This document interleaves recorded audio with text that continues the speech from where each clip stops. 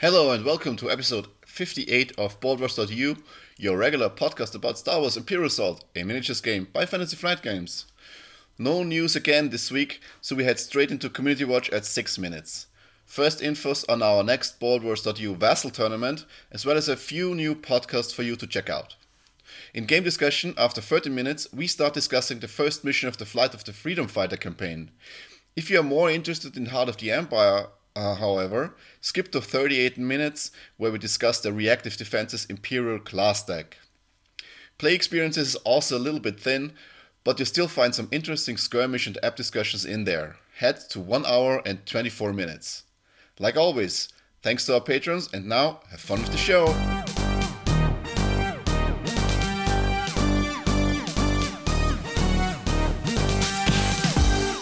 Hello listeners and welcome to another episode of our BaldWars.eu podcast. We are here in 2018 finally, after like a 1 week delay. We took our break for the winter, and last week we had a little bit of a scheduling issue on my end. So this week we are here with a lot of new stuff. Unfortunately no news, we will see that in a moment, but the community has provided us with ample stuff to talk about, and we still need to trudge through our coverage for Heart of the Empire and, of course, Legends of the Alliance. Or is it called Legends of the Alliance, or is it called... I know it's an L, but I keep forgetting what the first word is. Okay, the cats are meowing. Okay, so let's start in. So, there is no cleanup. We had our winter break, unless, happy 2018, of course. Jeppe, Pasi, I hope you had a good New Year's Eve. Yes, but you said we took a winter break, but the winter is not yet over. We had minus 10 degrees and the first winter storm yesterday. So it was... The funny thing is that in Vienna, winter already just now started. So we had our first snow like a few days ago. It wasn't the first snow, but the first real snow. So, and temperatures were finally below freezing for a few days at least. So, it's very it's very unusual for Vienna to be this warm during the winter. But of course, less heating, less thick jackets. So, I'm welcoming it. So, okay, so good evening. Yep. And so we have Happy New Year's. Yeah. First of all, we have our hosts, which of course are Jeppe. Good evening. And we second time now. We also had our first snow, not just for this winter, but also for the last one, and maybe also for the winter before that. So I heard it's quite windy up there right now. Have you your ropes around the house ready? Well, since there are like more than 20 floors in this house, and there's a strange sail-like roof on it. I haven't. I hope it wasn't needed, but it's been terribly noisy, and there's been a so-called Code Rood, which is Code Red, and I live just nearby Schiphol, which is the airport of Amsterdam, which is one of the busiest airports in Europe, and they've been more or less closed of parts of today because of the wind. But yeah. Have you seen the movie Up? Not yet, no. You'll see. You'll see. I do know that it's the one with the squirrel. Yeah. It's the one with this. Yeah. Okay. Yeah. Oh, that also. Yeah. Which very often hits the mental state of my 1.5-year-old. Yeah. Okay. So we also have Pasi on the line. Yes. Hello again. And he already talked about the weather, I think. Yes. Pasi, I think you're breaking up again. Okay, yeah. Now you're here. Maybe it's your wireless headphones again. Yeah, that might also be.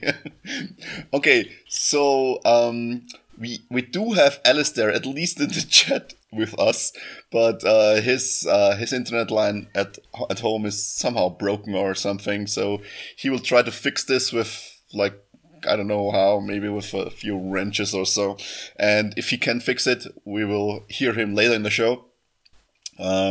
Otherwise, it's just the three of us. And with that, there's no cleanup, like I said, but Jeppe, do you want to tell us about the news? I do. Are you ready for it? Yes. And that was the news, gentlemen. Oh God! So there's no news. We do have a rumor carried by carrier pigeon from London, from Alistair, yes, that he's picked up somewhere that Worlds is presumably going to be from May 2nd to May 6th. I reckon in Roswell as usual. But we may be breaking the news here, but we actually don't have a reliable source on it.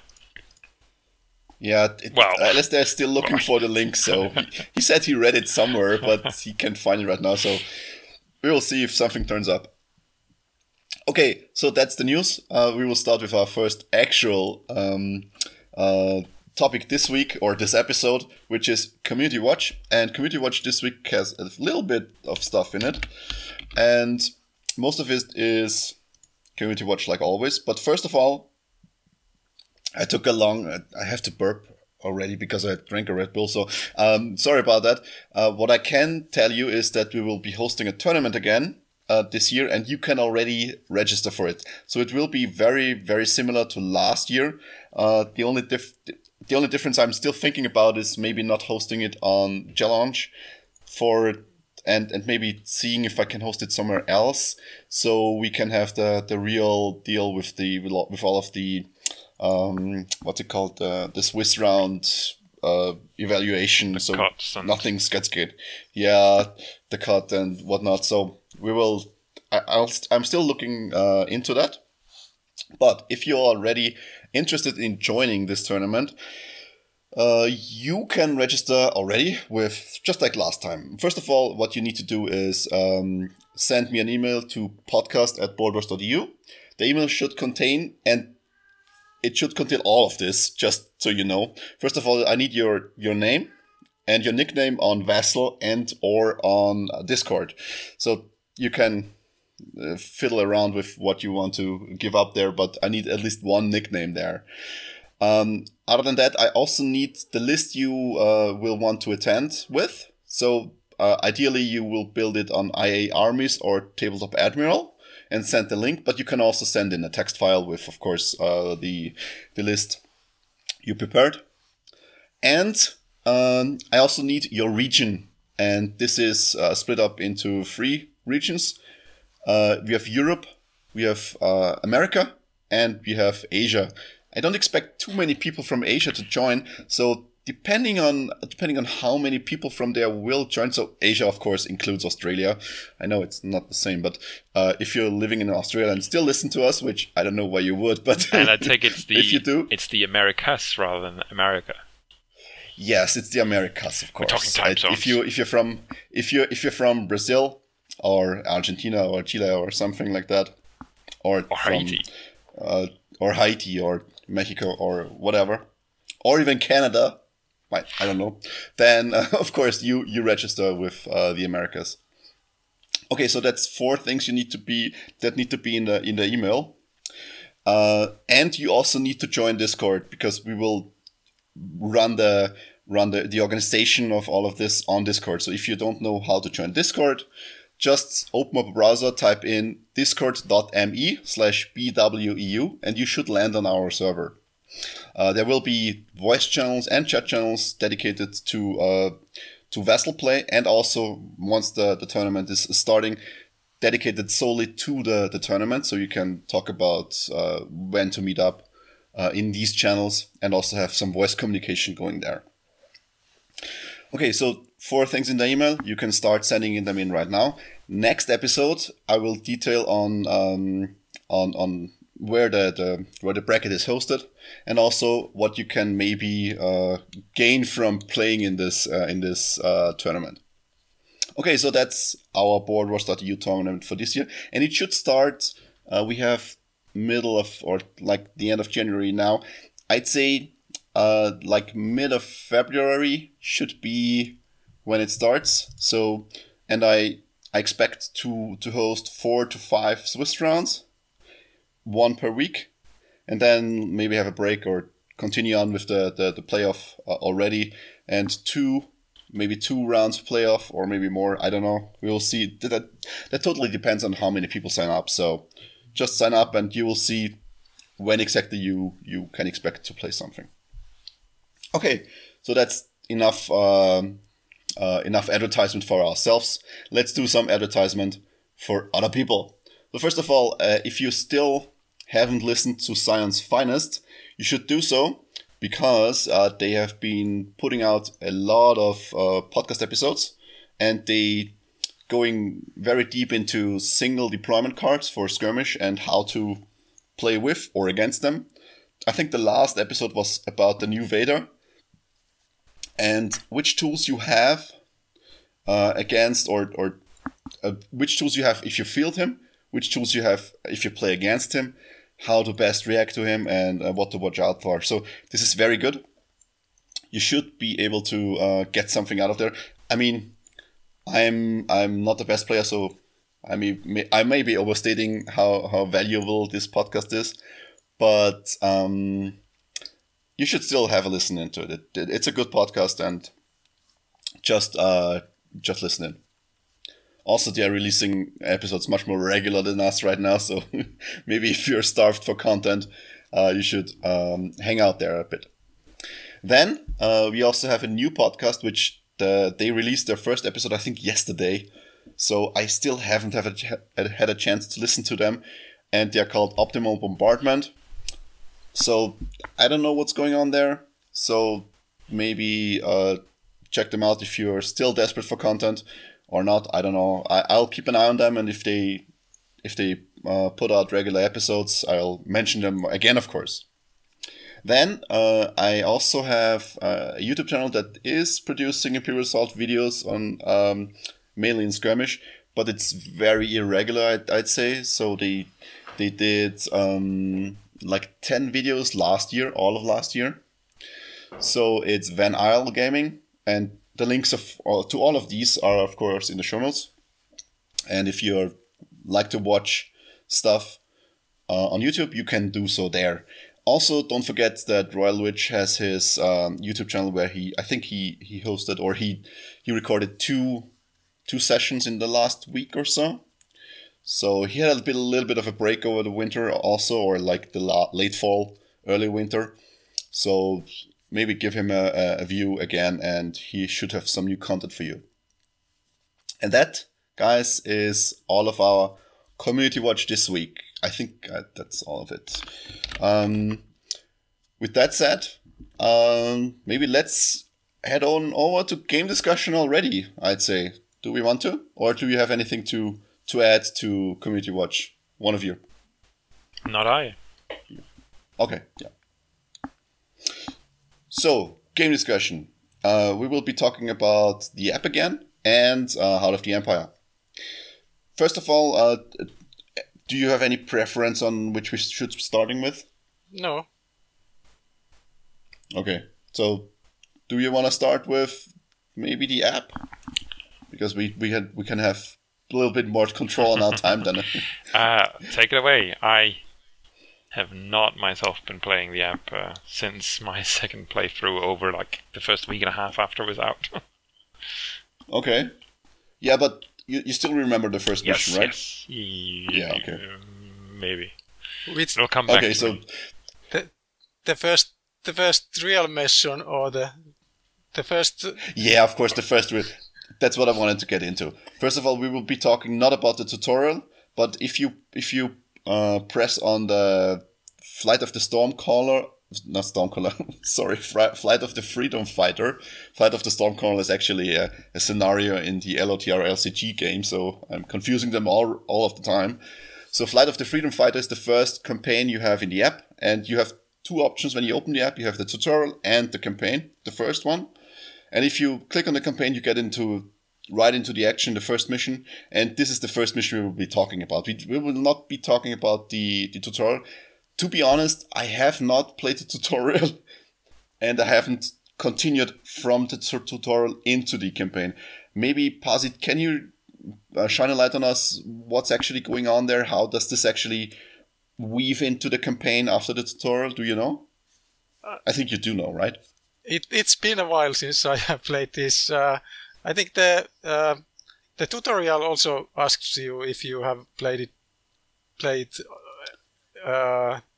before, and if you say you haven't, you get a three-part tutorial. Oh, okay. But does it? And I think then then it goes straight to the campaign. I think it goes to the search for the. But it doesn't skip It doesn't skip the first campaign mission, correct? It doesn't. But I somehow remember it as being a little bit different, and I don't know if those were just general randomized elements of that mission. As I've only played it once when I went from the tutorial into the fight of the Freedom Fighter, and once where I went directly into the Freedom Fighter. And since the two different playthroughs were also on different difficulty level, I don't know whether the differences I saw were prompted by not having done the tutorial or because of the change in difficulty, besides whatever is random. I've played the first mission now multiple times with both difficulties, and they are virtually the same. I mean, the only difference I noticed is that you get less health packs or med packs, and the type of enemies that come hound you are different and more strong and whatnot. So, okay, so we will be talking about this mission, of course. Yeah? Do you remember the name?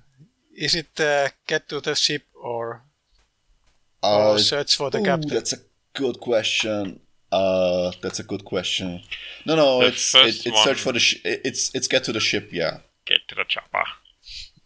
Yeah, I don't know if it's really called Get to the Ship, but that's the best I can recall of the theme of the mission. So let me get into what the first mission actually is. So first mission. And actually, I'm in it right now. I opened it since I have it in Steam on my computer. Okay, so. And I do actually not see any. Okay, while Jeppe is looking for the name, I will brief the listeners on what this actually is about. So first of all, you start in you have a map laid out, and the map is basically you have 3 corridors through a jungle, and on both corridors you have another set of corridors. One of these sides is leading into the base, and the other side is basically where all the enemies are starting to spawn in the first couple of rounds in the mission. So what happens is you get deployed basically in the middle of the map, and then you have the first objective is to destroy 3 probe droids. And I have tried to figure this out, but to me it doesn't seem to make any difference if you actually destroy all of the probe droids in the first round until the end of the first round, or if you leave one standing. Because the text the mission displays certainly differs. If you destroy them, then the mission tells you that you successfully managed to destroy the sentry drones, and even though you managed to do this, they're still coming. They're still elite, or they're still Imperial units coming towards the base. And if you don't destroy all of them, the mission says that one of them extends his antenna and basically gives your position away. But like I said, I haven't seen anything that would lead me to believe that this makes a difference into what you're actually facing or so. Maybe Pasi or Jeppe can shed a light on this, but I don't think there's any difference. I think people have said that they don't meet the same villain in the mission always. Yeah, we will talk about who's coming up. So if you destroy the probe droids, the main villain doesn't show up? I'm not certain, but at least, well... Okay, yeah. I haven't avoided the villain myself. Okay, so I actually... Maybe I haven't played it fully enough to have seen this difference, but whether this happens or not, what happens after the first missions, you get basically swarmed with enemy units, and these, but you also get help. So at the entrance to the base, where there's a door you cannot open, there will be spawning rebel troopers which also gets 6 movement points before the round starts. So you get to, if you know this, then you know that you shouldn't extend too far the first round, because then you can use the rebel troopers to deliver shots at the start of the round, and maybe even kill one or more figures off before they get to react to you. And this might be very valuable. Otherwise, if you're positioning yourself pretty badly, you might run into the situation that the rebel troopers cannot get any shots off in the first round, and that's basically not what you want to do, or in the start of the second round, and it's basically what you want to avoid. So, with that in mind, I'd say that the best thing to do is to try to get rid of as many probe droids as possible, but not extend too, especially not with melee characters, extend too much out of where they are coming from, and then retreat back to the side of the base already.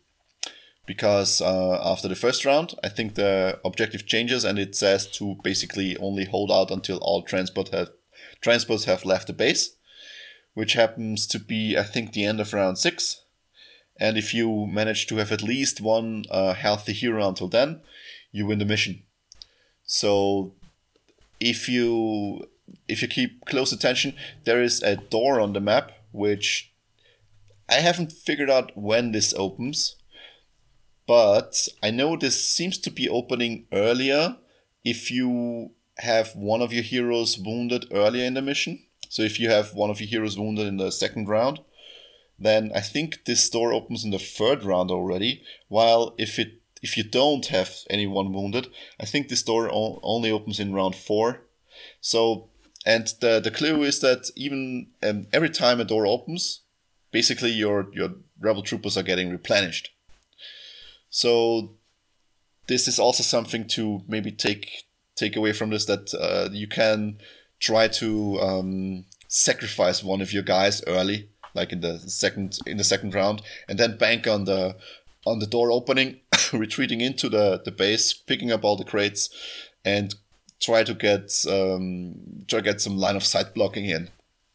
Because I've been trying the game on hard now, and the mission seems to be, if you try to remove many Imperial figures, I think it's basically, you shouldn't do it, right? I mean, I haven't had much success with that, even with more stronger characters and more stronger starting weapons. The best I can do is tactically retreat into the base and try to line of sight block as best as possible and shoot everything that's coming towards me. I don't know if any of you have other experiences. Well, I don't remember opening the doors at all. I think I was just holding on. Have you played on hard? No, it was normal. Okay, yeah. So the difference I saw between normal and hard is that on normal, the scariest unit you get to fight against is, I think, the elite probe droid and maybe an EWAB, a regular EWAB. While on hard, I have seen Royal Guards, also elite officers, which I don't think they might show up in normal too. I'm not sure. Yeah, they do.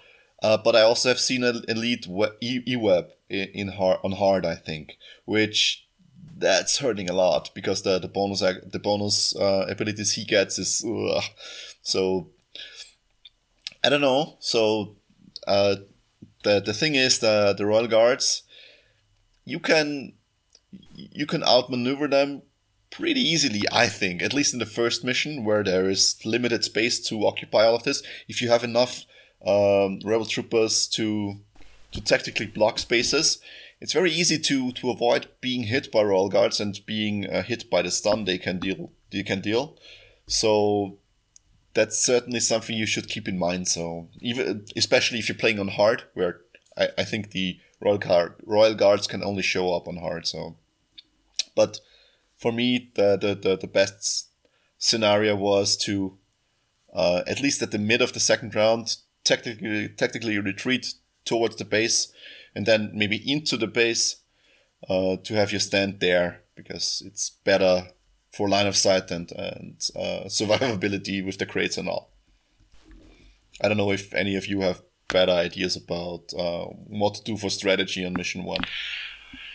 So I'm actually in doubt whether I played it on easy. If you've done the tutorial, you skip it or not. I'm just trying to figure that out at the moment. But so what I remember the most vividly, and that's probably because that was the last time I played that mission at the very least, was on hard level. And I don't know if the start of the mission was particularly much more difficult. But I do know that I was struggling a lot to kill the probe droids because I had just Fen and Shyla, and I just could not roll the dice. It was really, really poorly, which was okay. I managed and I got through the mission, but I just didn't really manage to remove figures very efficiently early on. Yeah, that's certainly a problem with some of the Rebel figures, that if you don't have luck with the dice rolls, you cannot remove figures, and you need a backup plan, right? So yeah, and it definitely eventually it just became a matter of survival for me. Which I think is very thematic for the mission, right? I mean that the mission is you shouldn't be destroying the Empire while they advance on you. Yeah. You should be retreating to the base and tactically try to evaluate who's the most high priority target and what to prioritize and what not. So. But I think I've mentioned that when I played it, it was when I played Fen, and I think I've talked at length on one of the previous episodes how it was devious playing Fen because I was playing against my own placement to avoid what Fen can do with his Havoc shot. That meant I just did not really get anything out of his ability. Yeah, especially with, I mean, not only the thing is, the Stormtroopers still get deployed on one deployment point. So even though you might be deploying very intelligently and try to avoid Fen's Havoc shot, that you can still blast the groups of Stormtroopers. But what I found is the problem is that these officers that also very frequently spawn on this map, they get to heal all of their surrounding units quite easily. I don't know if it's just the elite one or if it's also the regular one, but this heal that's basically negating all of the damage Fen can do, and this is really, really hard on the player. So I have played it several times now, the first mission, and I have used Fen in most of the plays because I think he's really strong, still really strong. But I haven't used Blast in the last few attempts at all. I mean, the strain doesn't do anything for me because I'd rather have it to move around or do other stuff with it. Yeah, and Fen only has his Rebel Elite class card for the last mission with the app, so that too, yeah. Havoc shot isn't that much more powerful than just getting a little bit better weapon, for example. Yeah, and the thing is, he doesn't get a chance to get his personal reward, which also boosts his blast, I think. So there's almost no chance, or there's a very little chance of you using Fen to destroy a group of Stormtroopers with just blast. So I mean, it's very tempting because in some of the later missions it can get very cramped, and Fen is very good for that, but I'd just not go for that. Having him at the playthroughs I used him, I basically took all of the stuff you need to deal additional damage with, like Trench Fighter and all of the good stuff. So I don't know. I can't see Blast, so but maybe someone can teach me otherwise. Well, his tactical movement still is very good. Yeah, of course. That's the first pick I'd advise everyone to take because the 2 movement points each round. That's crazy good. I mean, especially in the app campaign where mobility sometimes is very, very useful, which we will be getting into the second mission, but we'll see. Okay, so still first mission. My instinct is to not get hung up on removing too many figures, because the more enemy figures are on the board, the more they block themselves line of sight and placement. So what you should be doing is using your rebel troopers strategically to block line of sight for the enemy units, at least for stronger enemy units, or maybe even block their paths, and then retreat into the base. What you should be doing no matter what is pick up all the crates, because I think 2 crates contain at least 50 credits. So you get plus 100 credits, and you also get med packs. I think in one of them is at least 1 med pack, regardless of difficulty. And the other one has, I think, two supply cards, which might be good depending on when you draw them, but it's not that impactful. But I think that the 100 credits and the med pack, they are very valuable, and you should pick them up. So before you try to shoot at a stormtrooper, maybe pick up a crate. It should be better. So, I've actually just, while we were recording, run through the tutorial on the computer. Not moving out the figures and building the maps and whatnot, but I've run through the tutorial, and my instinct or half-baked memories were correct. If you play the tutorial, you actually do not get to play the first mission of the campaign. Oh, okay. If you go from the tutorial directly into the campaign, so that's why I've only played the first mission once, and only on the hard level with Fenn and Shyla. That seems, I mean, that's okay. I don't know if we might. I'm really hesitant to go over the tutorial, because new players that try the tutorial, they probably don't listen to us beforehand. So, and someone who's already played the app campaign once, he probably won't start with the tutorial. So I think we don't need to talk about what's going on in the tutorial. So, okay. So at the end of the mission, Pasi hinted on this earlier.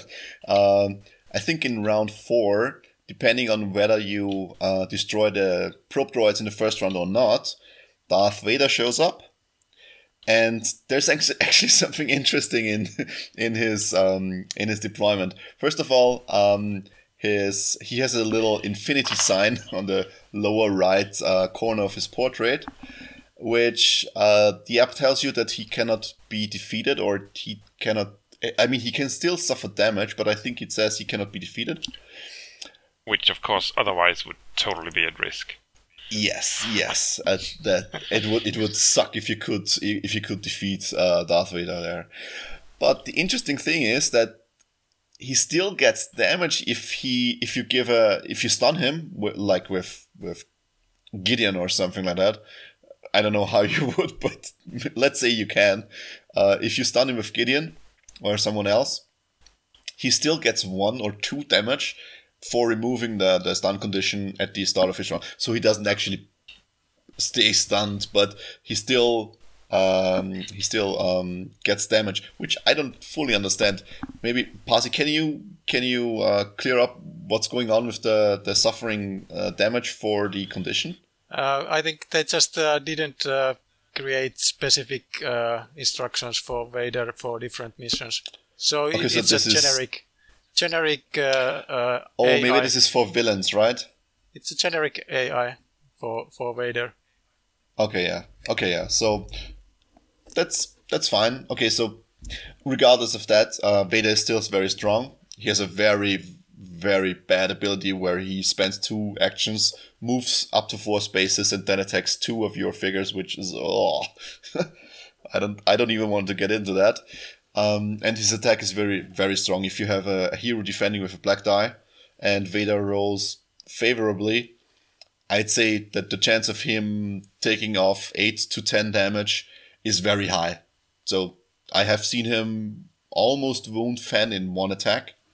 I mean, numerically, he cannot wound Fenn if he's totally healthy in 1 attack, but still, it's very scary.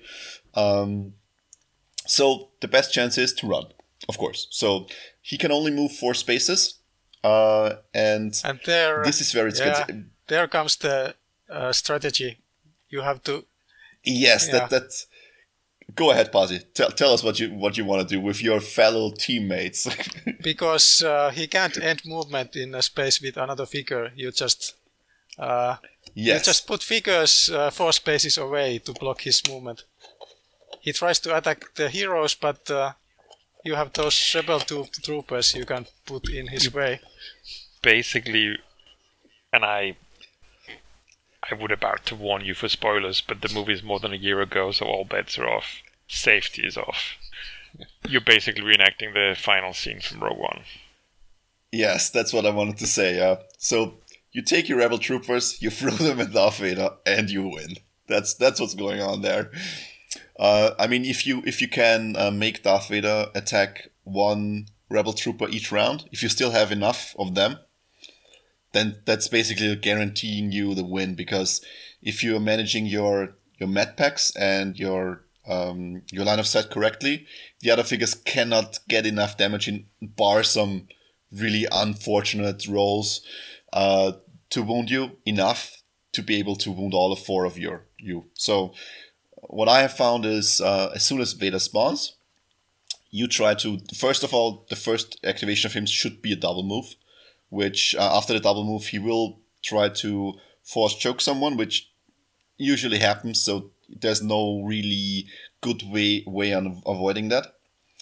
And then, in the following rounds, there should be only 2 rounds left. Each round, feed him 1 of your troopers. It sounds bad, but it's really good. Each round, feed him 1 of your troopers, and be done with it. So he's basically, he will kill them unless they dodge, which sometimes happens.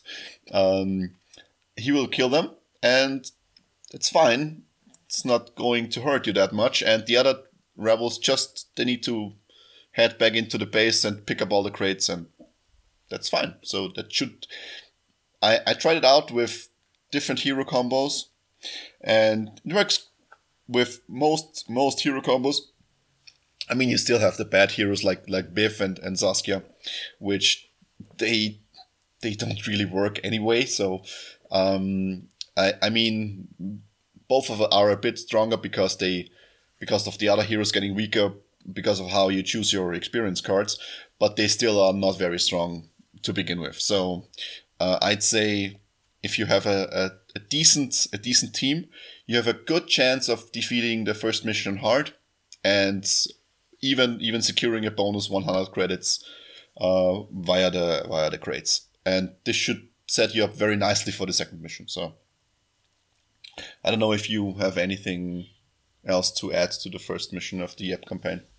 You also get the lesson that you don't leave half damaged figures living, because the prop droids tend to blow up if they are only just slightly damaged. Yes. So the thing is, with the probe droids, I think the special ability they can get is if you have suffered 3 or more damage, then they try to get into your face and try to blow you up. But which means they also need to get there. Yeah, well, that does mean that you have to approach them differently than in the normal campaign. And I like that they've got a little bit more bite here. It's similar to how they buffed up the officers, which I can't say it enough, but I really hate the officers in the app campaign. So it's very similar to what they did with the officers, where they are much more potent now.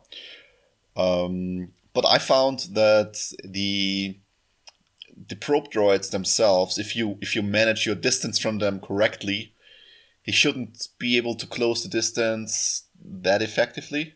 I mean, they still are mobile, so you have to take this into account, of course. But if you... It's a bit tricky. Like, you need to play careful and watch your spacing. But if you do that, I think even if they blow up, they shouldn't be hitting more than 1 of your heroes anyway. So it's probably one of those things that will catch seasoned players a little bit more off guard, but you just get to adapt to it fairly quickly, that it works differently than in the ordinary campaign. Sure. Yeah. But the takeaway from this is that even if you play on hard, if you have a solid grasp on how spacing and line of sight and range works, you should be coming out ahead in the mission, even if you're not extremely experienced with the game. So the thing is, your heroes, they have a very limited toolset because they are only starting out, so it shouldn't be too difficult to figure out how to use them to get the most out of spacing and line of sight and whatnot. So I'd say maybe just for kicks, if you're a newer player, if you have played some of the offline campaigns or maybe even a little bit of the app campaign, try the first mission hard, see how it differs from the other missions, and try to work your way from there. So it's not that scary actually. So it's very, very approachable, I'd say. And it's not something you should be afraid of.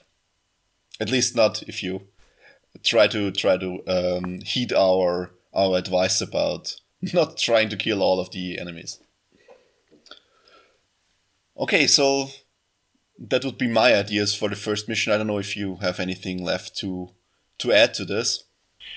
No, just enjoy the ride. Yeah, definitely enjoy the last 2 rounds. Okay, so next episode, of course, we will be talking about the second mission, which is also very dear to my heart because it utterly destroyed me one time.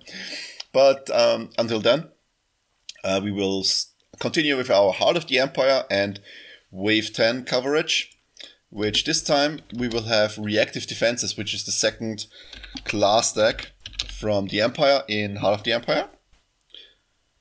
It's very fitting. And Reactive Defensive is a little bit unique because it centers around a new figure in the expansion, and a companion actually. And since I have talked a lot, we will start with Pasi. Do you want to introduce us to our funny little droid? Yes, certainly. We have this companion 80Z. He's a unique figure. Held. Yeah, I think his name should be Buzz or something, or Bzz. I don't know. That's what they're going for, right? So. Okay, continue. Okay. Sorry. He has 4 health, 3 speed, no defense, and a ranged attack with a yellow die. But he also has +2 accuracy and PS1 built in. And his best feature, or a feature that keeps in play, is +1 dodge.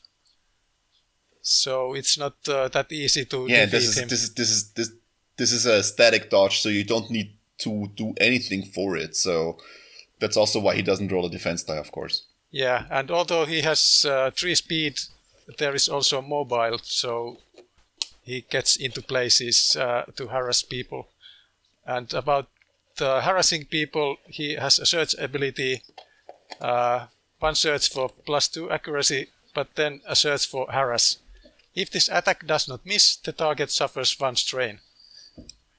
So even if the 1 yellow die isn't much for an attack, even with PS1, at least if there is a search, he can harass the heroes.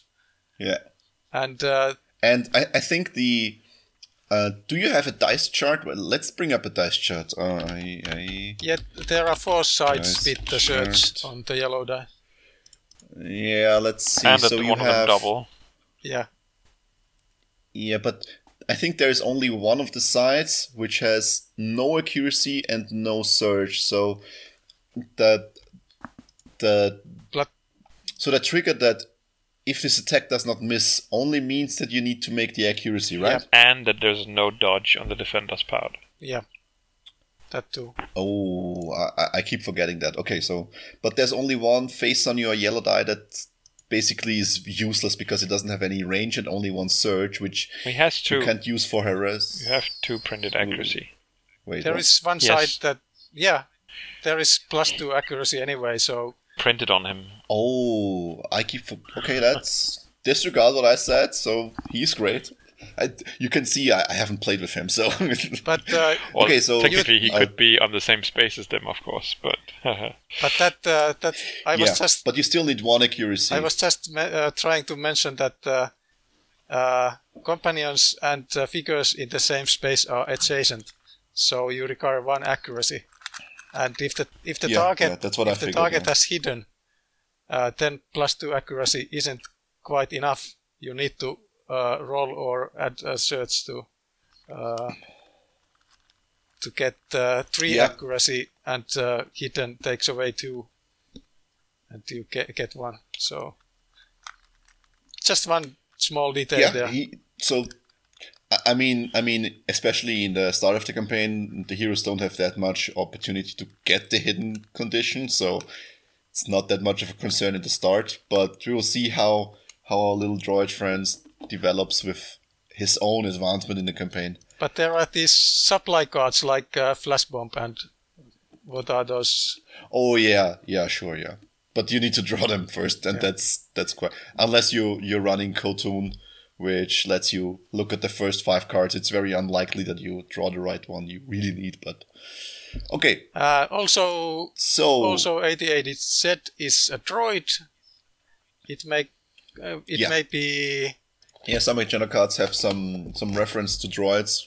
Yeah. And that might be useful. Yeah. But yeah, just something you need to keep in mind. And then there is this sort of a handicap, a remote. You are not an Imperial figure for mission rules.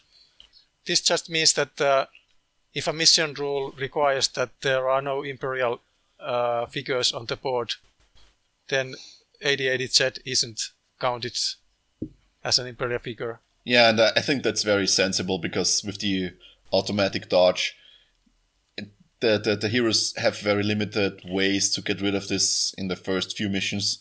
So it would be an auto win for the Empire in some starting missions, and that's never a good idea, right? So actually, in Inside Man, I self-destructed a probe droid, and as collateral damage. You lost the mission then? I lost it in the end, but it was just collateral damage that I lost 8080Z at the oh god! At the self-destruct. The poor droid. But it was a calculated risk anyway. Yeah, but do you wanna walk us through the first free XP card, or the first 0 XP card we have in this deck? Yes, that's called Active Surveillance. It has 3 different elements to it. The first one reads, at the start of each mission, deploy 8080Z. Second one reads, exhaust this card during an optional deployment to deploy 8080Z. And finally, 8080Z activates at the start or end of an Imperial activation. Now, the first 2 makes a lot of sense. You get him at the beginning of the game, and you can redeploy him if he is defeated. And just a reminder that all deployments are basically that's not true. Not all deployments. But the deployments you do at the end of every round is also optional.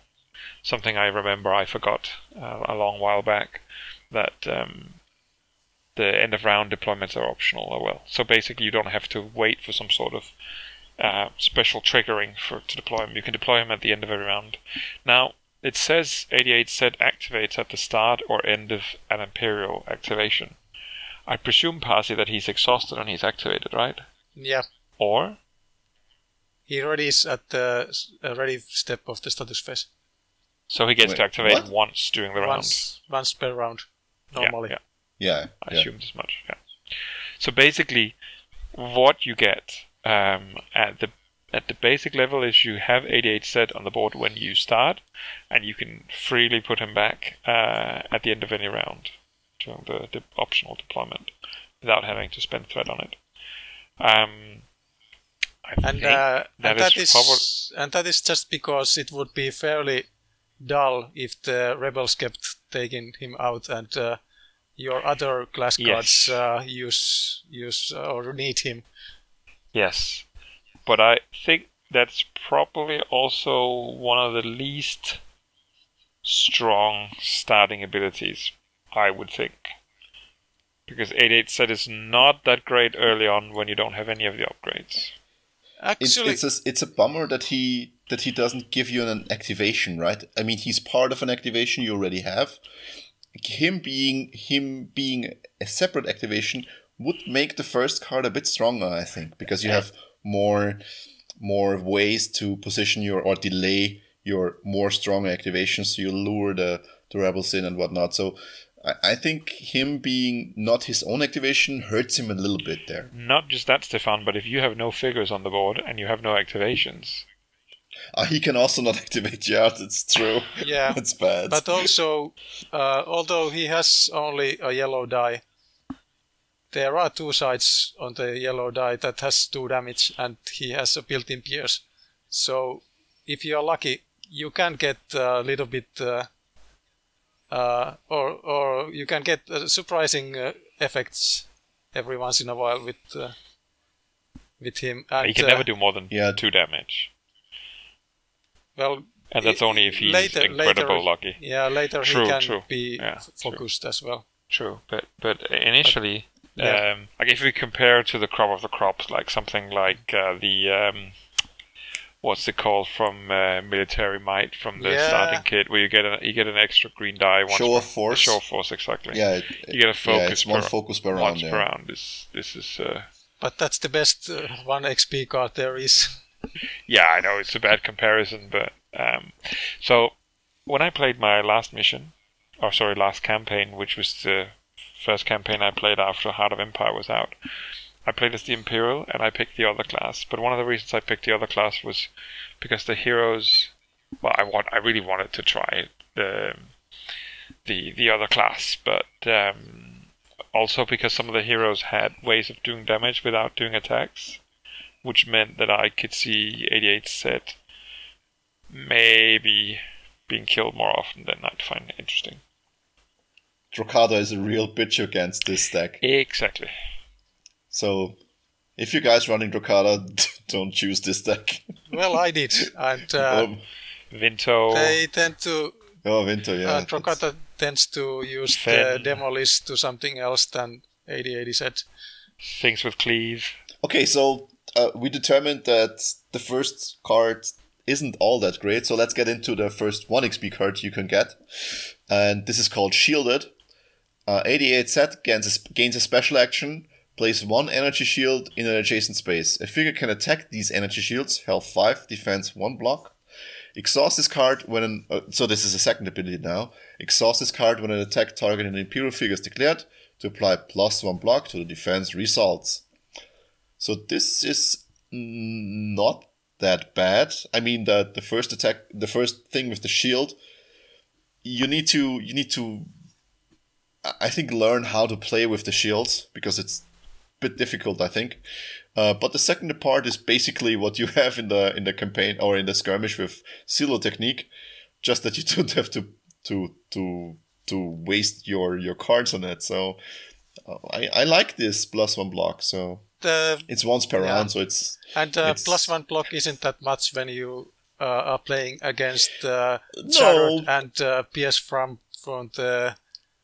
his companion. Yeah, that's true, but I don't forget it's just 1 XP card. So for 1 XP, I think this is okay. Yeah, I have it, but it doesn't do that much actually. But yeah, I can see it being basically useless at the end of the campaign. So I don't know. The energy shield is good, but it is very missions dependent. Okay, so Pasi, you wanna have a go at Blaster emplacements? Blaster emplacement is another 1 XP card. At the end of each round, choose a rebel figure, then roll 1 yellow die. That figure suffers damage equal to the damage results. And then it has another ability, exhaust this card when an Imperial figure declares an attack, apply +2 accuracy to the results. So it has both a little bit more consistent attack results. If you are running, for example, droids that don't have searches for accuracy. For range, yeah. And the 1 yellow die unmitigated damage to a rebel figure. Well, it's nice for 1 XP, but I tend to roll just the single search sites on the yellow die, so... That's very bad, yeah. The good thing is that you don't need to synergize this card with the actual 88 set figure to get the most out of it. Yeah. The downside is that really the 1 yellow die and the +2 accuracy once per round. Even for 1 XP, this seems kind of weak. But yeah, I also the idea I have about this deck is that you are trying to whittle the enemies or the rebels down with 1,000 little cuts instead of 1 big hit, right? Because 88Z himself doesn't do that much damage, but he can do a little bit damage, and then you have something like Blast Emplacements where you can deal a little bit more damage, which cannot be mitigated. And I think this happens down the line too. So I don't like this approach for an Imperial class deck, because I think what can happen is that if the rebels get wind of how you do this, it's pretty easy for them to tactically rest in very advantageous spots for you to lose a lot of your progress you did on wounding one of them or so. And you don't have the power to really push through onto the wounded side for 1 hero. And this, I don't think this is a good, or I don't think this approach holds any good water in the current selection of rebel heroes, because most of them are pretty good defensively, or some of them are pretty good defensively, and this can spiral out of control really quickly for the rebels. So I don't know if this is what you also saw or something. Okay, so this was Blast Emplacements. Jeppe, next card is... It's the 2 XP card, Remote Activation. It's an attachment. It has 2 sides to it, or 2 aspects. The first one is a special action. 88 set may interrupt to perform a move, attack, or special action. Limit once per group activation. So if you put this attachment on a group with several Stormtroopers, for instance, only one of them can do it through their various activations. And I wondered why it wasn't an exhaust, but that's explained by the other ability, which is an exhaust. Exhaust this card during your activation for 88 set to gain 2 movement points. And if both things were an exhaust, you could ever only use 1, and obviously they intend you to be able to do both. Yeah, so what you get is another activation for 88Z. So you can if you have this on a Stormtrooper group, kinda, you can use him. You get an extra action plus 2 movement points. Yeah, that's true. It's not the full move, but almost, because he only has 3 anyway. So what you get is, if you slap this on a Stormtrooper group, you can activate 88Z at the start of the group's activation, put him into place, attack, and then activate the first Stormtrooper, move 2 spaces with 88Z again, attack again, or maybe even do something else, I don't know. And then all of your Stormtroopers, then you have still 1 action on the first Stormtrooper, which probably will be a move, let's be honest. And the other 2 Stormtroopers can just shoot then. So you're trading a little bit of damage on the Stormtrooper for better positioning on both 88Z and one of the Stormtroopers. Like in this hypothetical scenario, right? So, and this attachment also is much more valuable on groups that have more figures, of course, because you have more actions available to actually use it. So even then, with just this card, doesn't sound appealing to me, because again, 88Z without any additional cards doesn't do that much himself. So trading him with for another roll or for another attack on a Stormtrooper doesn't seem like a good idea at first. So I'm not sure if I'm missing something there. But if you have other higher XP cards for 88Z that buff him up a little bit, it might be valuable. I don't know. I think if you are not having overclock, then you should have remote activator. Because once the 88 set has several special actions that he wants to do, and also needs to move and needs to attack. So he needs more actions. Yeah. And if you are not overclocking, then remote activator is the second best thing. Okay. Yeah. We will see. Like I said, I'm very inexperienced with this deck. I haven't played it at all.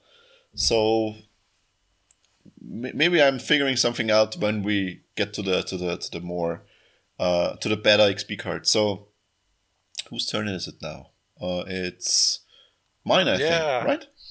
Yeah, it's mine. Okay, so next card. Next card is Mechanical Protocol, also 2 XP. And 88Z gains a special action again. Up to 2 other figures within 2 spaces of you each gain 1 Surge power token. And the second ability on the card is exhaust this card while a droid, including 88Z, is attacking to apply +1 damage to the attack results. I think this is something that scales very, very well because, of course, your later figures have much better surge abilities. Still, I think that's a very good point. Like I said, like you said, Pazzi, it sucks up one of your reactions of 88Z, which you, without overclock, which we'll get when we read the 4 XP cards, without overclock you don't have that many actions. So either you get remote activator or you get overclock. Otherwise, this card is very hard to use.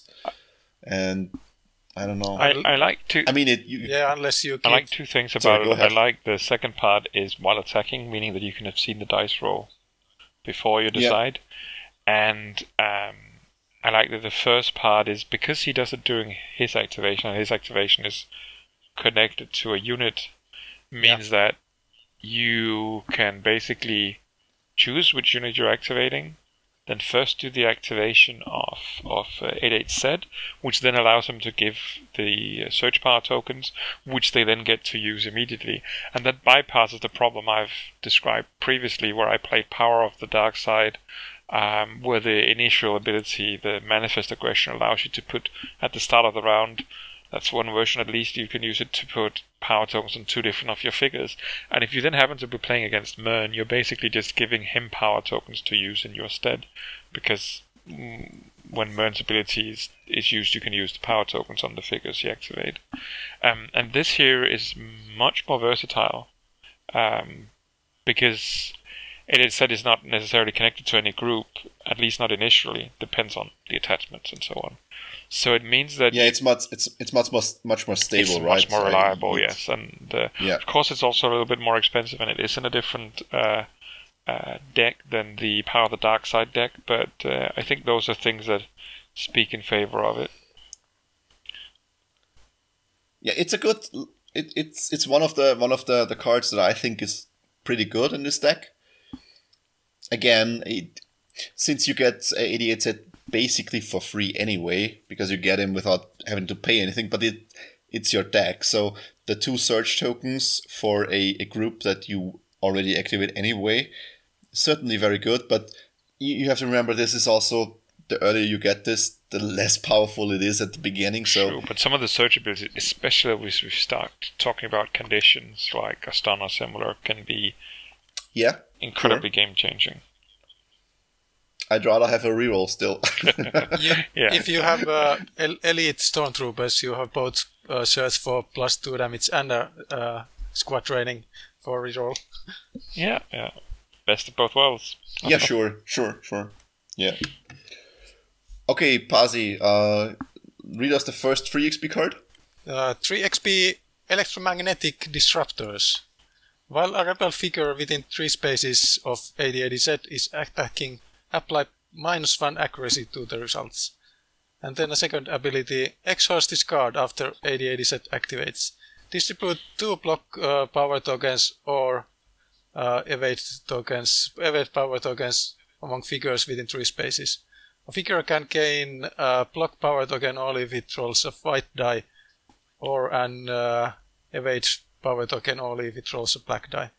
So that Nexus don't, or anyone with I'm gonna say anyone with distracting cannot gain effectively both at the same time. That's a shame. It's a pity though that so many of these things as within sort of the previous ability, for instance, he can actually use on himself to get a search power token, but this he can't use because he's actually not rolling any die at all. Yeah, and also other figures that don't have any defense, like the Bantha, can also not get. I mean, you will not use this with the Bantha. Let's be honest. But theoretically, the Bantha can also not gain one of these tokens. So, but no, which is a shame actually. So, but the Royal Guard champions can get both. Yeah, it is. But he can only get one of those. So. Or can he? He can get two because you distribute two tokens. He can get both. Yeah. Oh, that's nice. Yeah, that's true. I mean, but I'm still not going to run him because it's very expensive. But yeah, but if you're running the core campaign, then you might get that combination. Otherwise, it's very improbable. I mean, Pasi, do you think it would be too strong to not limit the evade on the white dice and let the Nexus basically get a one evade and one block for, let's say, free each round? It doesn't seem terribly strong to me. I mean, it's certainly very strong, but let's have on the other deck where we talked about the ATDP gaining like a lot of defense and a lot of health. Basically, with also I think it's also a free XP card.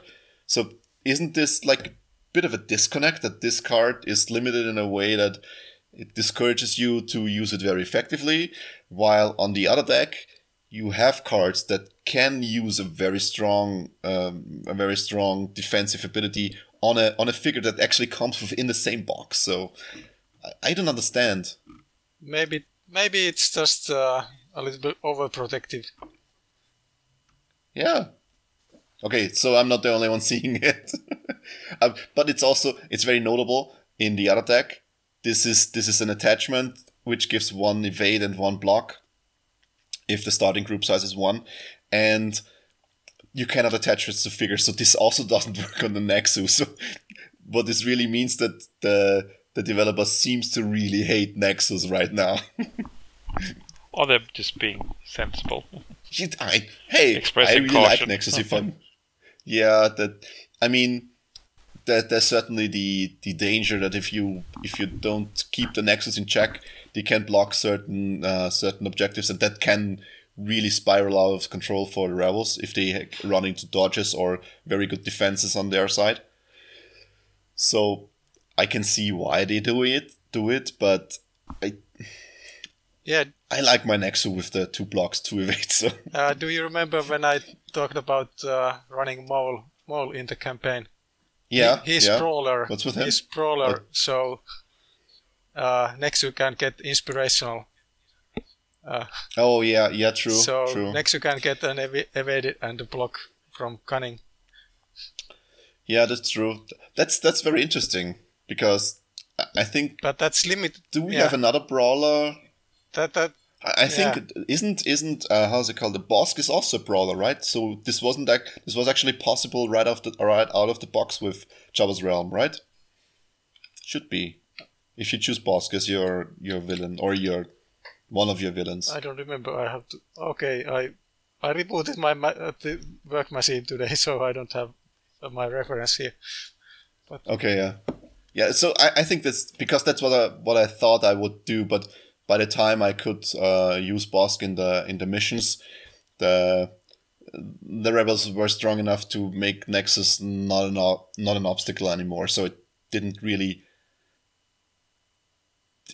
translate into anything very strong. So that's also what I see with this card. Since it's free XP, even if it would allow you to play a surge or an evade on an Exu, maybe an evade and a block on an Exu, then I don't think it would be too strong.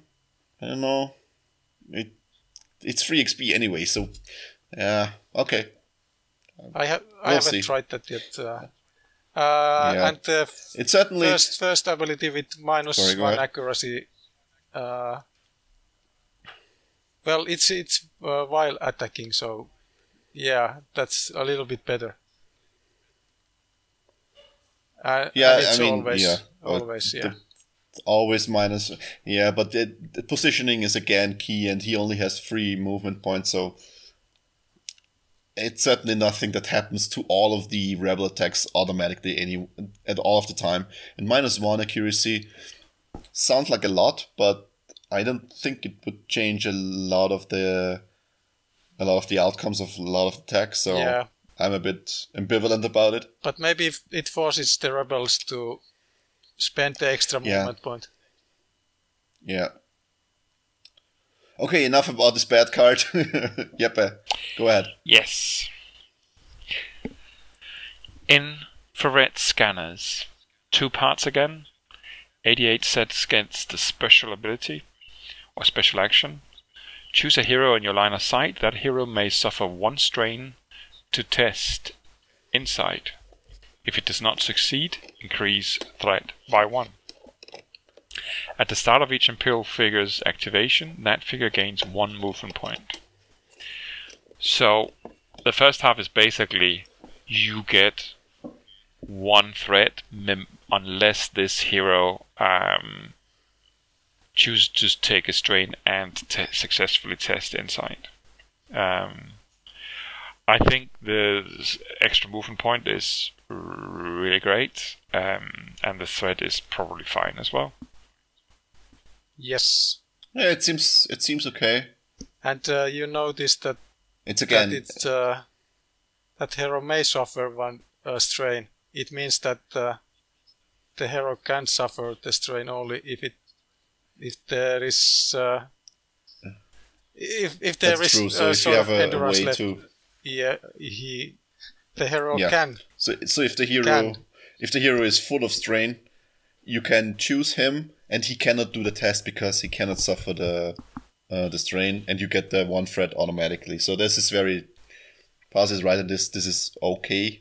This is very because it gives you the option to almost guarantee one of the +1 threat. And I like this card. If the hero is focused, the hero may not want to. Yeah, you can waste the focus. The hero may not want to test insight in that case. Yeah. So it puts the hero in a position to make a decision. Either spend focus to prevent one threat, or spend the focus and not get a good attack or another attribute test.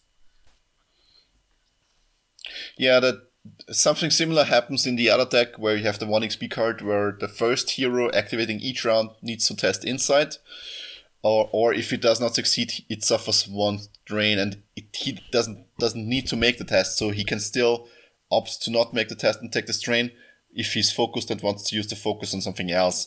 So this is very similar. It creates a bit of agony on the side of the rebel team to figure out who's gonna activate first and who's gonna do the test, and do we want to do the test or give the advantageous effect to the Imperial player anyway. So I like these cards, so I like this card too.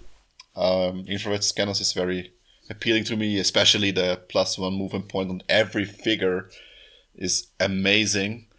Pasi, tell me, since it says at the start of each figure's activation, this includes 88's set because he activates at the start of an Imperial activation. Is this correct? Yes. So he gets he's an Imperial figure. Yeah, okay. But just not for just not for mission rules.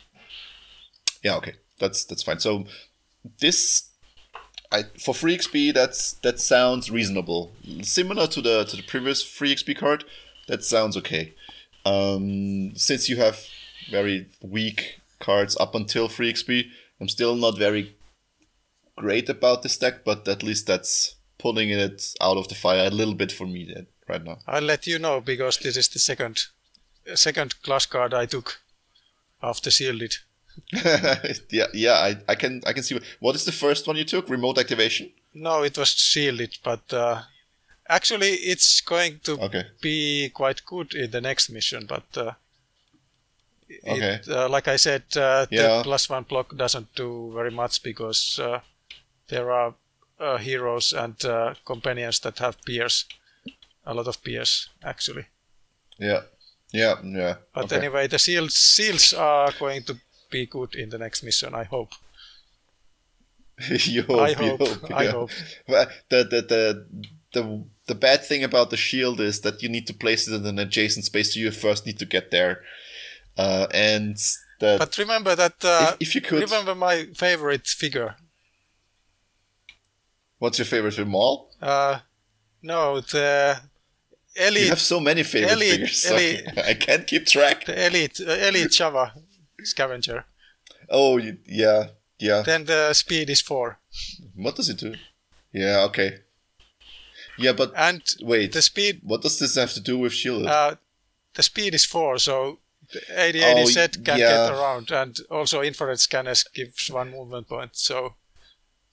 I know, but I'd rather have him be able to place it within 2 or 3 spaces than having and not get the movement point from the scavenger than like it is now, because the having to place it into an adjacent space means you actually need to get there, which line of sight, other stuff, or you want to place it behind your lines and you need to get there.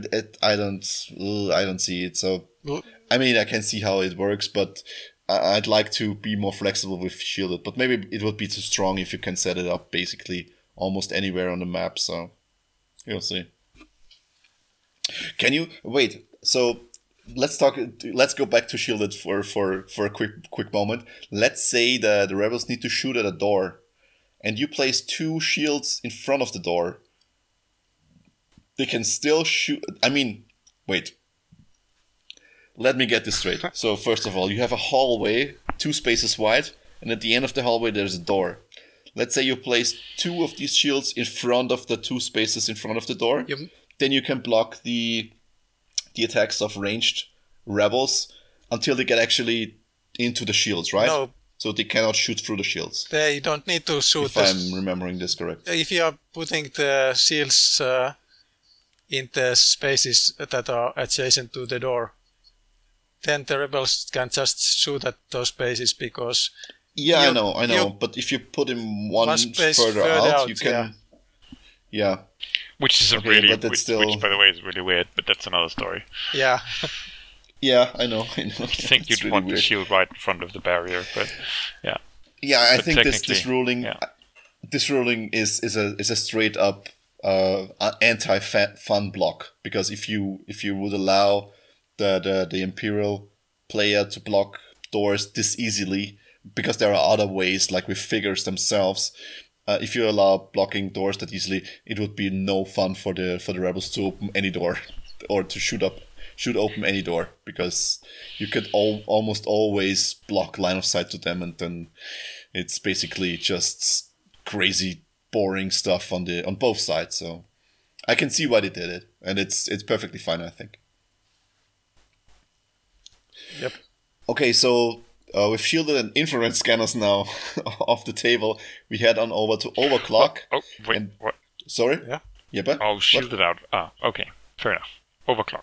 Okay, Overclock. It says, exhaust this card to ready 88 set. Then the second part is 88 set gains a special action to gain 1 attack power token. 1 damage power token. And the third part is 88 set can perform 3 actions each activation. All of these are good, because I think this is more than 2 points stronger than remote activation, if you ask me. Yeah. Because you get instead of 2 actions, instead of 2 actions per round, you get 6 actions per round, which is a bump of 3. A bump of 4 actions, and that's. I think it's kind of a force multiplier, so it really depends on what you've chosen. So it's. I guess that goes for a lot of decks, but you really have to consider as you go through the deck what you think you might want of the 4 XP cards, because I like this one a lot. What it does, but it really depends on what actions he has available from the previous cards you've bought. Yeah, so if you don't have any other cards that synergize off of this bonus actions, then you are basically getting a bad deal, because the +1 damage token is not why you get this card. you get this card for the bonus actions, and the bonus actions need to be used on other special actions that actually do something for you. And you do actually get 4 actions out of this. Yeah. Yeah.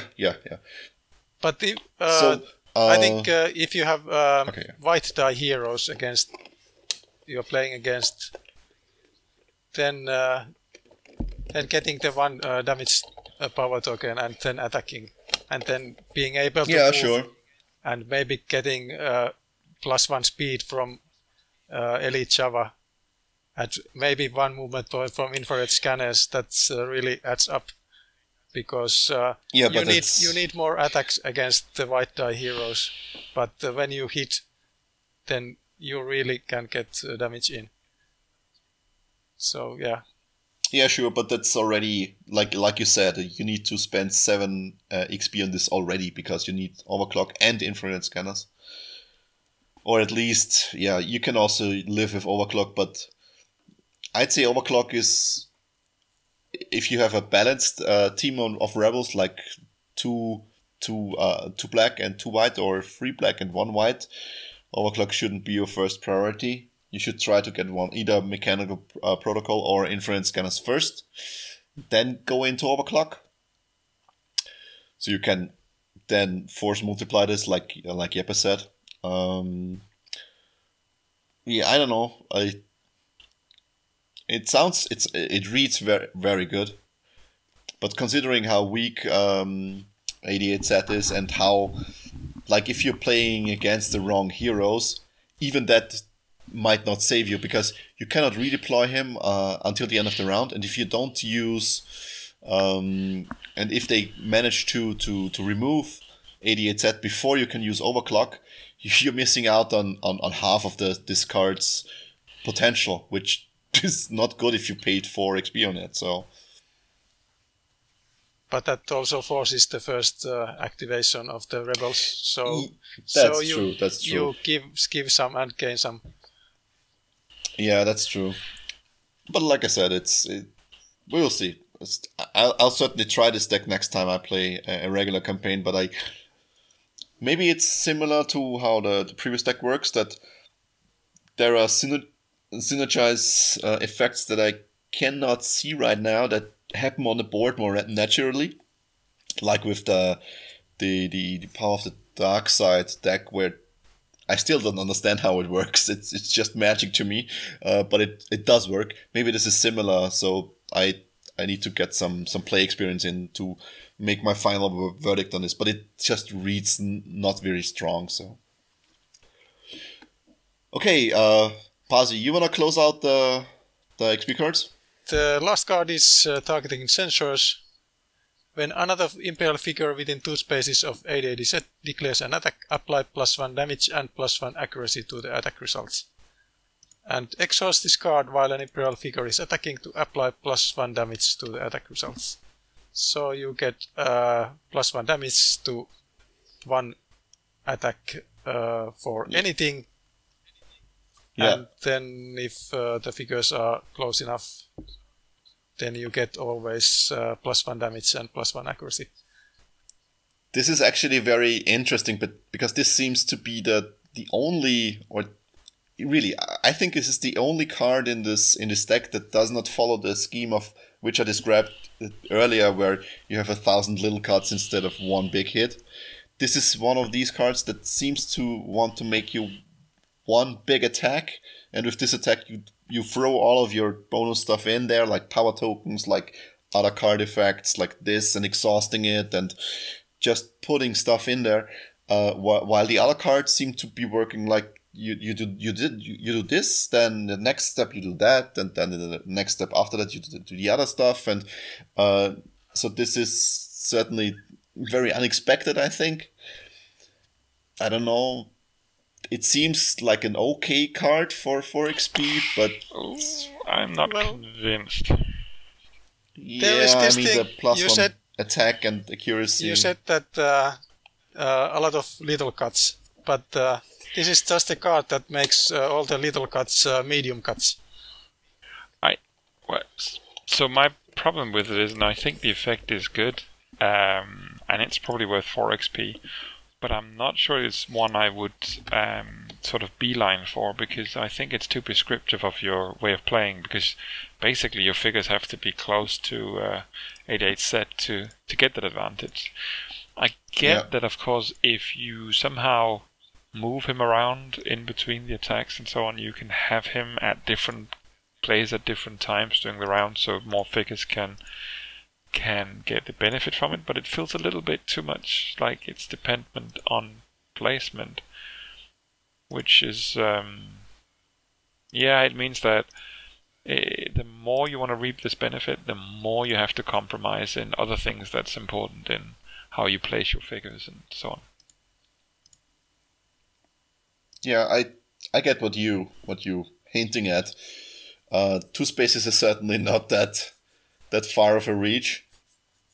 Like with the other card, like with Overclock, you need, I think, for targeting sensors to really shine, you need remote activation, remote activator also. So this is actually already 6 XP, but whatever, because you can then more freely distribute or more freely move AD that way you need him to beat for the attacks to actually work with the +1 block or the +1 attack and the +1 accuracy. So with the combination of remote activator and targeting sensors, I can see it. Otherwise, it's very difficult to pull off, and it probably isn't enough to warrant the 4 XP. It also depends on what the heroes are running, so. Yeah, well, depending on the XP you are expected to get, I think it combos with any of the 3 cards: remote activator, infrared scanners, and overclock. Yeah, but okay. Because I mean, overclock would be nice, but it's 8 XP, so it's most of what you earn throughout the campaign. So in Heart of the Empire, you are getting 10 or 11, so it's going to be 3 cards. 3 cards, so maybe which is maybe not that 4. much. So yeah. But okay, so what's your temperature about this deck? I'd say I'm still lukewarm on it. So, Jeppe? It has me intrigued. I think it got me at shielded. I really like that ability. I'm not sure how useful it is or how to use it, but I thought that was very intriguing. I think it's really difficult for me to assess this deck because it's so new in terms of it being a companion that does these things. Like I said, I contemplated playing it when I played Heart of the Empire, but because of there being ample ways to kill a figure without having to attack, I didn't really dare for that group to depend on the droid here. But I really look forward to seeing it in play at some time and place in the future. I tend to get through all the Imperial class decks, either playing them or playing against them sooner or later, as we tend to replay campaigns and so on. So I'm looking forward to seeing it in action. It's less straightforward, I think, than I don't know if there are many decks that are entirely straightforward, and many of them have different directions you can go. But this is I think it's a bit more of a challenge to use, not because it's subpar, but because it's different. But on the other hand, that might also make it more tricky for the heroes to adapt to it. I don't know. I have no final judgment on it other than that I think it's interesting, and I think and that's maybe most important. It's different, and I like that they keep coming up with different things. I just have to say that inspiring leadership is also different, but I don't know. And I like it. Okay. Yeah, I know. Pasi, so what's your feeling on this deck? At least it feels better than precision training, which I failed with. Okay. Well, precision training I liked a lot, but I think, like I summed it up at the time, it's bread and butter. It's like not flashy. It's boring but efficient. This is what I found. Yeah. But again, these decks also really depend on the context of what heroes your opponents are playing, what campaign you're playing, and this should fit in some of them. Okay, so that's our game discussion for this episode. And we had over no rules clarifications because I think I was, with me being sick and with me taking a little bit of a leave over the holidays, I got a bit lazy about scrounging up the rules clarifications. There have been some very interesting rules questions, not only on the forums but also on Discord.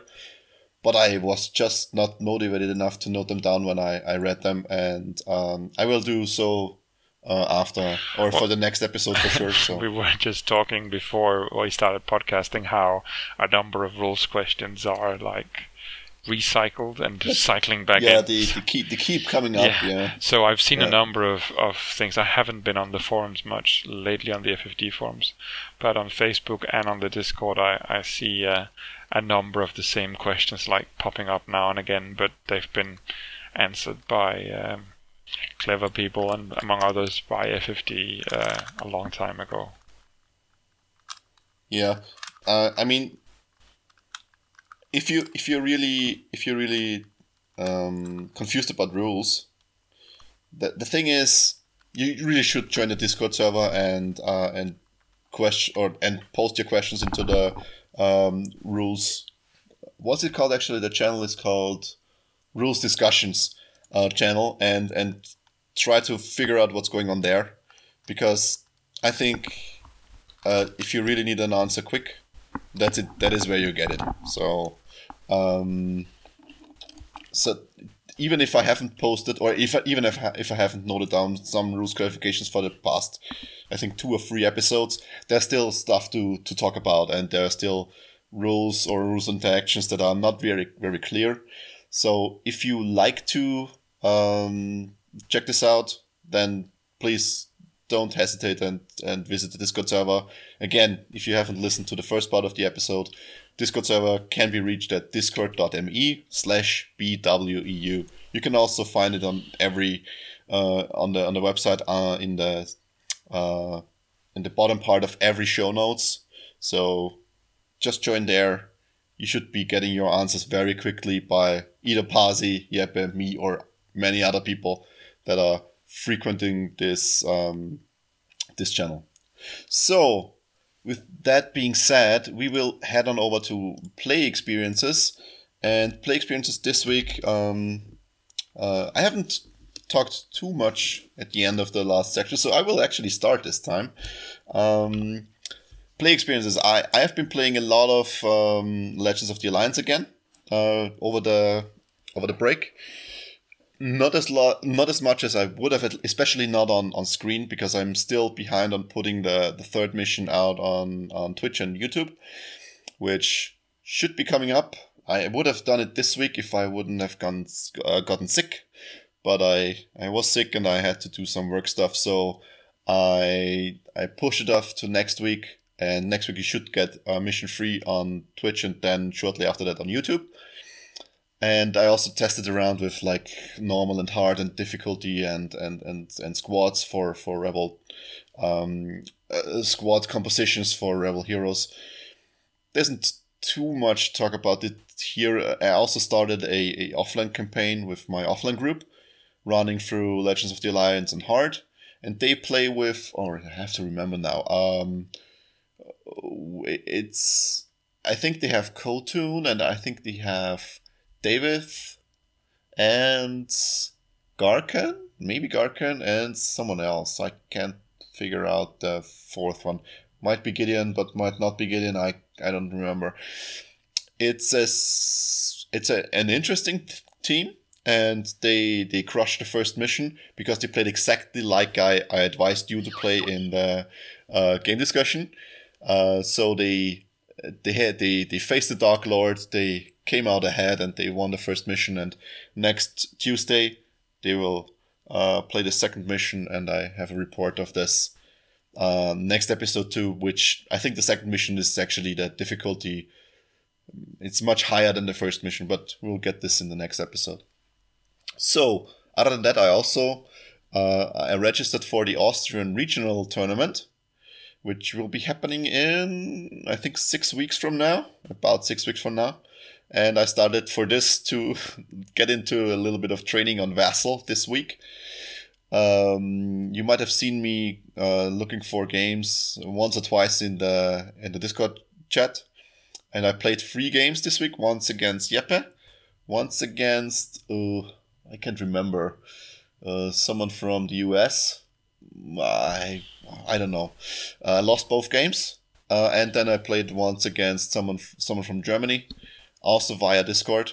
And we had to break off the game because he had to get to somewhere, and but I was a little bit ahead, and I think I basically had the game in my pocket.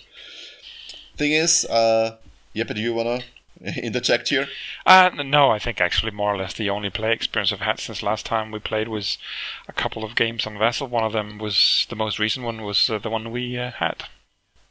Yeah, so just to go over what I planned on doing on the regionals, my list will be a almost unique figure only rebel list, because the reason is I could have easily gone with one of these hunter mercenary trade stuff lists, but what I don't want to proxy any of the cards, and I don't have a second copy of Elite Weekways, and I don't want to buy it. So don't you think you can borrow from someone else coming to the event? Yeah, I could have borrowed, but I don't want to borrow it either. So I sorry, I also want to play with a very unique figure heavy list, because it sounds very interesting to me, and it's a little bit of a power fantasy to have one of your unique figures completely go off into 1 or 2 activations and hammer and put the hammer down on the anvil and create a lot of sparks and a lot of flashy stuff. So maybe that's also partly why I chose this list. I could have gone with a Vader list, which I was contemplating too, but I don't know. Since Han seemed very decent, and I still want to utilize a little bit of movement shenanigans, I chose to go with the Rebel list, which gives me access to Hunter and Smuggler cards. I recently swapped out Ahsoka for Rebel Troopers. Oh, so not Rebel Troopers, Rebel Rangers. So I lost access to Spy, but it's not that important, I think, because my command card deck is actually very overcrowded anyway, so there's no place for Spy cards anyway. And with that, I think I will train now with this list on all the maps, try to get some experience in against different list archetypes, and see what's going on in the regionals. And if you want to play against me, keep an eye out on Discord, and I will look for games here and there and try to get into 3 or 4 games a week to keep my game up and to be a little bit more prepared than I'm now in the actual tournament. So I will see how it goes with that. And it's actually all for me. So, Jeppe, you said you didn't do anything other than play against me? I think I had maybe 1 or 2 other games on Vassal, and that's all I can remember since before Christmas. Okay. Yeah, there's a little bit of a lull right now, but all of us are played a bunch of other games, occupied. But not Imperial Assault. Yeah. My campaign. Yeah, me too. Campaign finished before Christmas, and we've talked about that previously. And with not having played at the Nationals here, which were also in December, I weren't like in a mad rush to prepare and practice lists and so on. So mostly just, and that was before Christmas and before actually early December. I was mostly just a dummy for other that needed to practice, and we don't have any scheduled events here just yet. I hope there will be a regional in February, and I hope I can make it, depending on how my upcoming surgery gets scheduled.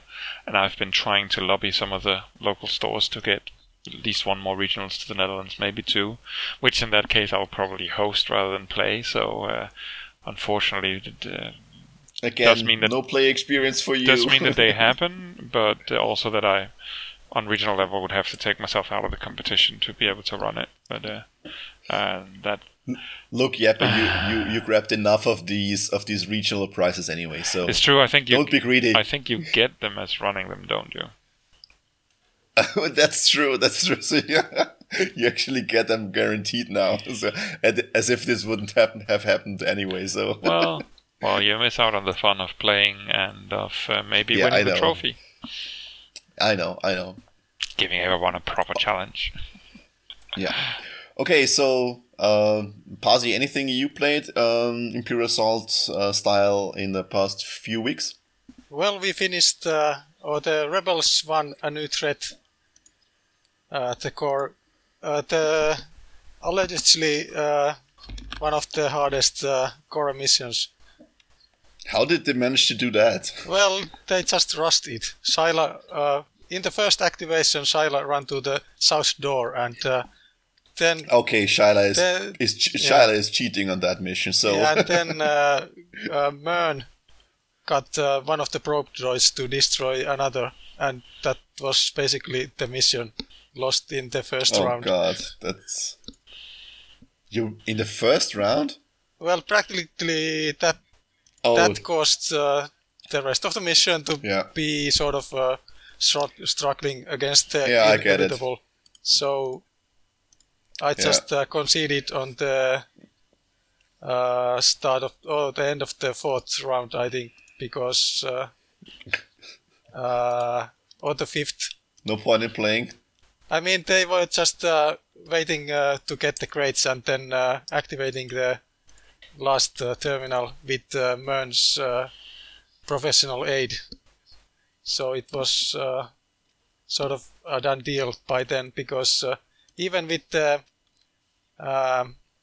event deploying the surprise figure, I wouldn't have been able to wound Jun in the first activation anyway. So. Yeah.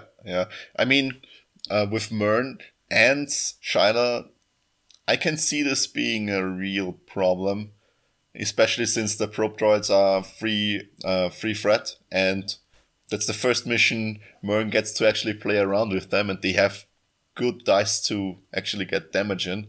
So I can see how this can spiral out of control, but it's certainly, if you, as rebels, if you don't know the progression of the mission, I think it's still very hard. So if you're going into this mission the first time, there's still a very, very large chance that you're getting utterly destroyed, even if your heroes are perfectly geared towards winning the mission. So because it's not intuitive what you need to do. I mean, if you played a lot of Imperial Assault, it might be, but if you're starting out and if this is your third mission, it's still a mission that it's very hard to win as rebels. So. Yeah. Anyway, that was a very good play from them, but it was just the same. It was sort of decided on the first few activations of the first round. Yeah. And I think I already said that in the Heart of the Empire campaign, the rebels won the Inside Man mission. Yeah, I think you said this last time. Yeah. A lot of destruction going on. And, well, it was finished late. It wasn't finished when we talked about last time, but anyway, it's finished now. Okay. And then A Light in the Darkness was also finished. I was able to... Which one is that? This... wait, A Light in the Darkness? This was the Jedi Luke mission. Oh, with the AT-AT. Yeah, I know. We played this. This is a very nice mission. At least, and I used an agenda card to wound Vinto. I was just trying to delay them, and I managed to wound Vinto, and then later Shyla, but even wounded Shyla just ran out and. With hidden, and I think she might have been focused and hidden. She in one attack she dealt 9 damage to the AT-ST, and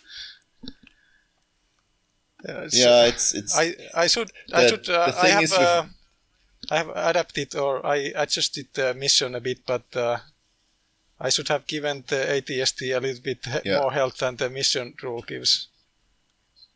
But anyway, I was then able to, when they spent time to collect a few more crates, I was then able to withdraw Shyla and wound MHD. So only Jin was healthy at the end of the mission. So did they win the mission in the end? Yeah, or? They won it with Jin picking the last crate and then Jedi Luke finishing the ATST. Okay, yeah. I would have needed. I would have needed from Jedi Luke. I would have needed 2 attacks with 3 searches only and maximum defense, and it didn't come to be. Yeah. That's. I mean, that the mission is geared towards Jedi Luke felling the ATST anyway. So if you can make it so that Jedi Luke cannot attack the ATST often enough, it's much more likely that you win the mission. But especially with Vinto, who can get through the defense of the ATST easier and place more damage tokens on it, I can see it being very hard. So I can see this feeling. And I think when we played, I can't remember, we played it during the Jabba's Realm campaign, and I think they won it, or they just don't want it. It was very close anyway, so I tried to limit the activations, or I tried to limit the attacks Jedi Luke can do on the ATST, and it seemed to work, but I think in the end it was still very close, so either way. It's a very nice mission. I really like it because it's very thematic with the dark setup at the start, and then all of the light floods in, and it's very, very good. So. And the two movement points from Prepare to Ambush helped a bit. I was yeah, sure. I was able to use the 1 extra from the mission rule and from 4 from a move action to take the ATST far enough not to have Luke attack twice in the first activation. But anyway, the map is still too small. And Luke can move 8 and then still attack, so it is just postponing the inevitable. Yeah, but it was still close, right? Yeah. So, I mean, they got the crates, but yeah, so it's not that close. And I was able to wound 3 heroes, which is but this doesn't do anything. Yeah, but it is a lot because usually I don't get to wound anyone. Speaking of wounding 3 heroes, I've been I didn't play. Sorry, you want to say something? Was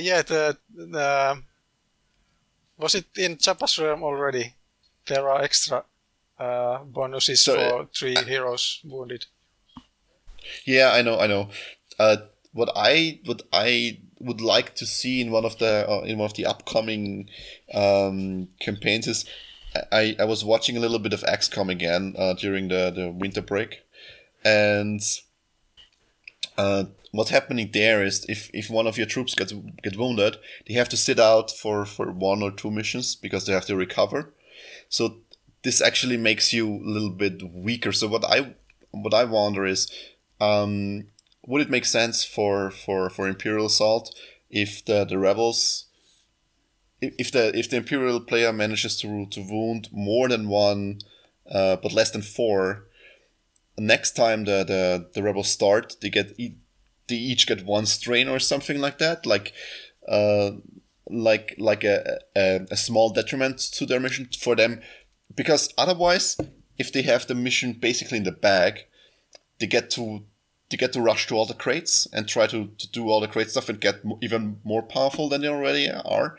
And the Imperial player, he doesn't get anything worthwhile out of trying to wound more heroes if he cannot wound them all. So giving the Imperial player something tangible to work towards by wounding as many heroes as he can, and to pressure the rebels even more to not waste actions on picking up crates when they don't need it, when they just picking them up for the credits. I think that would be something I would very much like to see in one of the future campaigns, because I really like that about how they changed XCOM with the recent expansion pack, at least XCOM 2 with the recent expansion pack, because that's very, it's something I really liked. So maybe we'll see something like that in one of the future missions, or even in the app campaign. I don't know. I think as a house rule, I think just giving influence for the wounded heroes would work properly. At least in the play by 4, which is much more strategic. So yeah, maybe I'll do it next campaign with a house rule or so. We will see how this goes. So thanks for the idea. Yeah. Okay, so anything else, Pasi, for play experiences? I think that's it for the Imperial Assault. I have of course played Battlestar Galactica again, but that's beyond the point. Yeah. I have gotten around to play a fair number of board games over Christmas, but just Imperial Assault has not been on the forefront. How?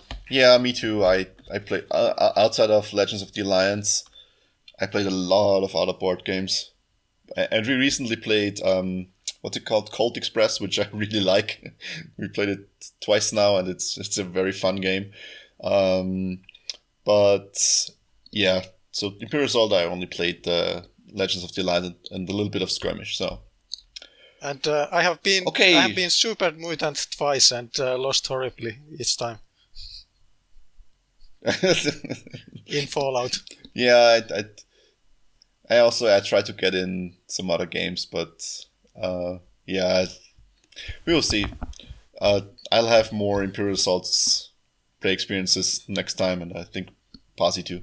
So, okay, this would be the end of the show. Don't forget, if you want to reach us, again, if you haven't listened to all of the other stuff in the episode, you can reach us most reliably on Discord by typing in discord.me/BWEU in your browser, hitting enter. You should land on our server, and from there it should be easy to contact us.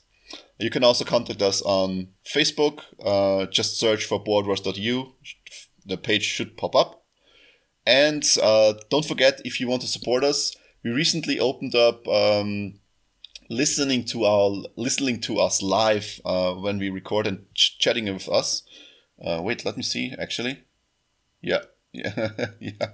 Nick is actually unable to listen, but he's one of our patrons, and we opened up a live chat channel and the ability for our patrons to listen in to the podcast recording live. So if you support us on Patreon, you might want to try this. This is something new we try out, and I expect to roll this out over the year, somewhere over the year, to all of our people on Discord.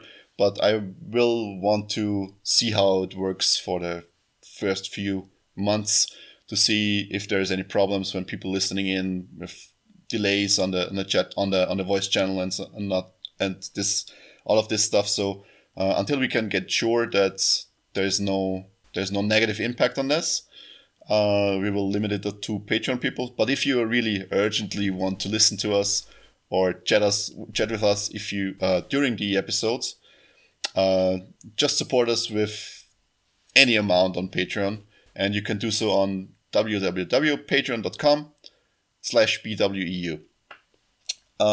And that's it. After you contacted us, I think you should be good, and you'll see us in the next episode. Any last words, Pasi?